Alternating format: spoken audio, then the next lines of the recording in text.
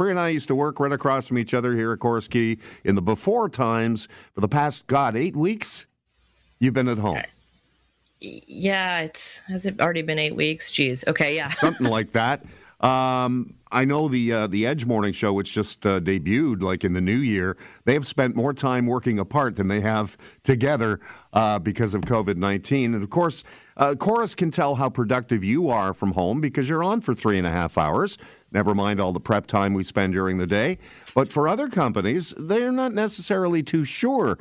Heads up, Canada and Canadians working from home. If you thought your new arrangement was a license to slack off or maybe, put a little less effort in, think again. The boom in people doing their jobs off-site is leading to a rising interest in services that can help employers remotely monitor their workers' productivity. Joining us on the show this morning, our friend, employment lawyer, host of the Employment Law Show, Lior Samfiru. Lior, good to talk to you again. How you doing? I'm doing great, Mike. Good to be on with you. You're doing a lot of your work from home. I know Samfiru Tumarkin, you're all out of the office working remotely. How do you keep up on productivity? We do have the ability to ensure that people are on the system, and some of that is to help us ensure that they're not having any technical difficulties, but we can actually see how many hours employees spend online using our servers, and I think more employers are moving to that now when they don't have the ability to see their employees face-to-face and make sure that they're working, so they're using technology to ensure that people are actually doing work, that they're not doing things they're not supposed to, all while they're on the employer's clock. Well, that's a great point, too. In law, it's all about billable hours, isn't it? Well, it's about billable hours for sure, and many businesses are in the same business where they have customers, they have to do work for the customers, and they have to put in the time. So, yeah, and if you're not face-to-face with someone, it makes it very hard to know that the work is actually getting done. That's where technology comes in. ActiveTrack, TerraMind, HubStaff, Time Doctor, these are just some of the softwares that are available, and apparently they're flying out the door. It's not surprising. I've heard from many employers and employees that are seeing that being implemented in the workplace, and it is something that is inevitable, and I think even beyond that, even employers that have employees physically at work are using, GPS monitoring and, cameras just to make sure perhaps that social distancing is enforced. So technology is the wave of the future. One kind of word of caution there for employers, it's not something you want to rely on exclusively.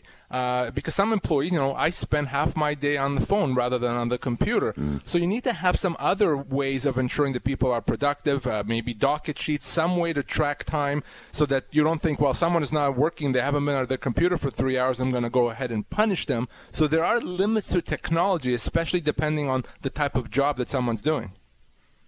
Lior, as an employee, do I have any say or rights to say, I don't want this kind of software on my computer, I don't want to be spied upon, I don't want you to look at my screen? Or does that depend on whether or not I'm using a work-issued device? Well, generally speaking, while you're on the employer's clock, so to speak, the employer does have a right, of course, within reason, to monitor what someone does. Now, anything that you do or may not do after hours is completely off limits. So to the extent that you're using a computer that you use both for work and off work, there has to be a way to stop the monitoring off hours. So, and if an employee doesn't necessarily trust the employer to do that, or that technology allows that to happen, then yes, you need to work out a work computer that's used exclusively for work. An employer has no business interfering, monitoring, or supervising an employee's off-duty, off-hours conduct. But anything that happens between 9 to 5 or whatever your work hours are, frankly, is fair game for the employer to be able to monitor.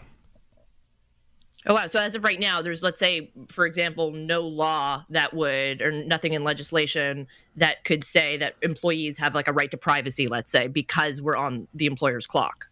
So the rights to privacy, and there are both statutes and common law rights to privacy, do not extend to reasonable monitoring. Listen, if an employer wanted to put cameras in the bathroom, God forbid, you would obviously understand that would be illegal. That would be a breach of many things. But could they put cameras in an office? Sure. Could they have technology monitoring what you do on the computer during work hours? Sure. The laws with respect to privacy give the employer the amount of, or the ability to reasonably monitor. So what is reasonable, can vary depending on the job, depending on the technology, etc. But during work hours, there's a lot more leeway than an employer would have. I mean, the working from home as well, is there a problem if you're enjoying a noon hour cocktail?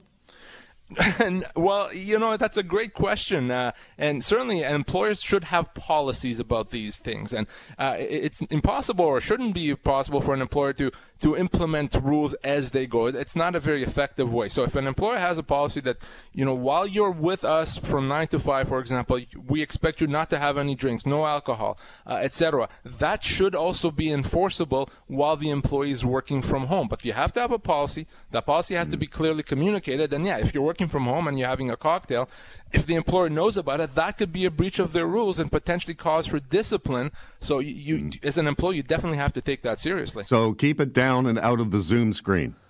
Exactly. Turn off the camera before you have your Caesar. Yeah, absolutely. All right, just one last question for Lior, because we spent a good amount of time over the past couple of months taking calls from people. There still seems to be so much confusion over CERB and other, because the Prime Minister has to keep saying, the CRA apparently, a memo circulating saying, just lay off the enforcement. They've got like 100,000 flags already on some of these files, but they're not going after them.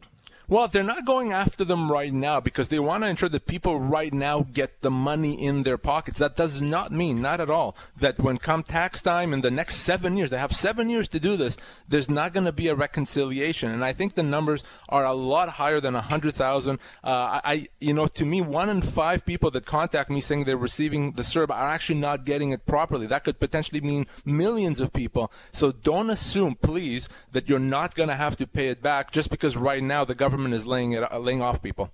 Lior Samfiru, employment lawyer, host of the Employment Law Show. You can find out much, much more at employmentlawyer.ca. Always good to talk, my friend. We'll speak again soon. All the best. Take care. All right, Lior Samfiru.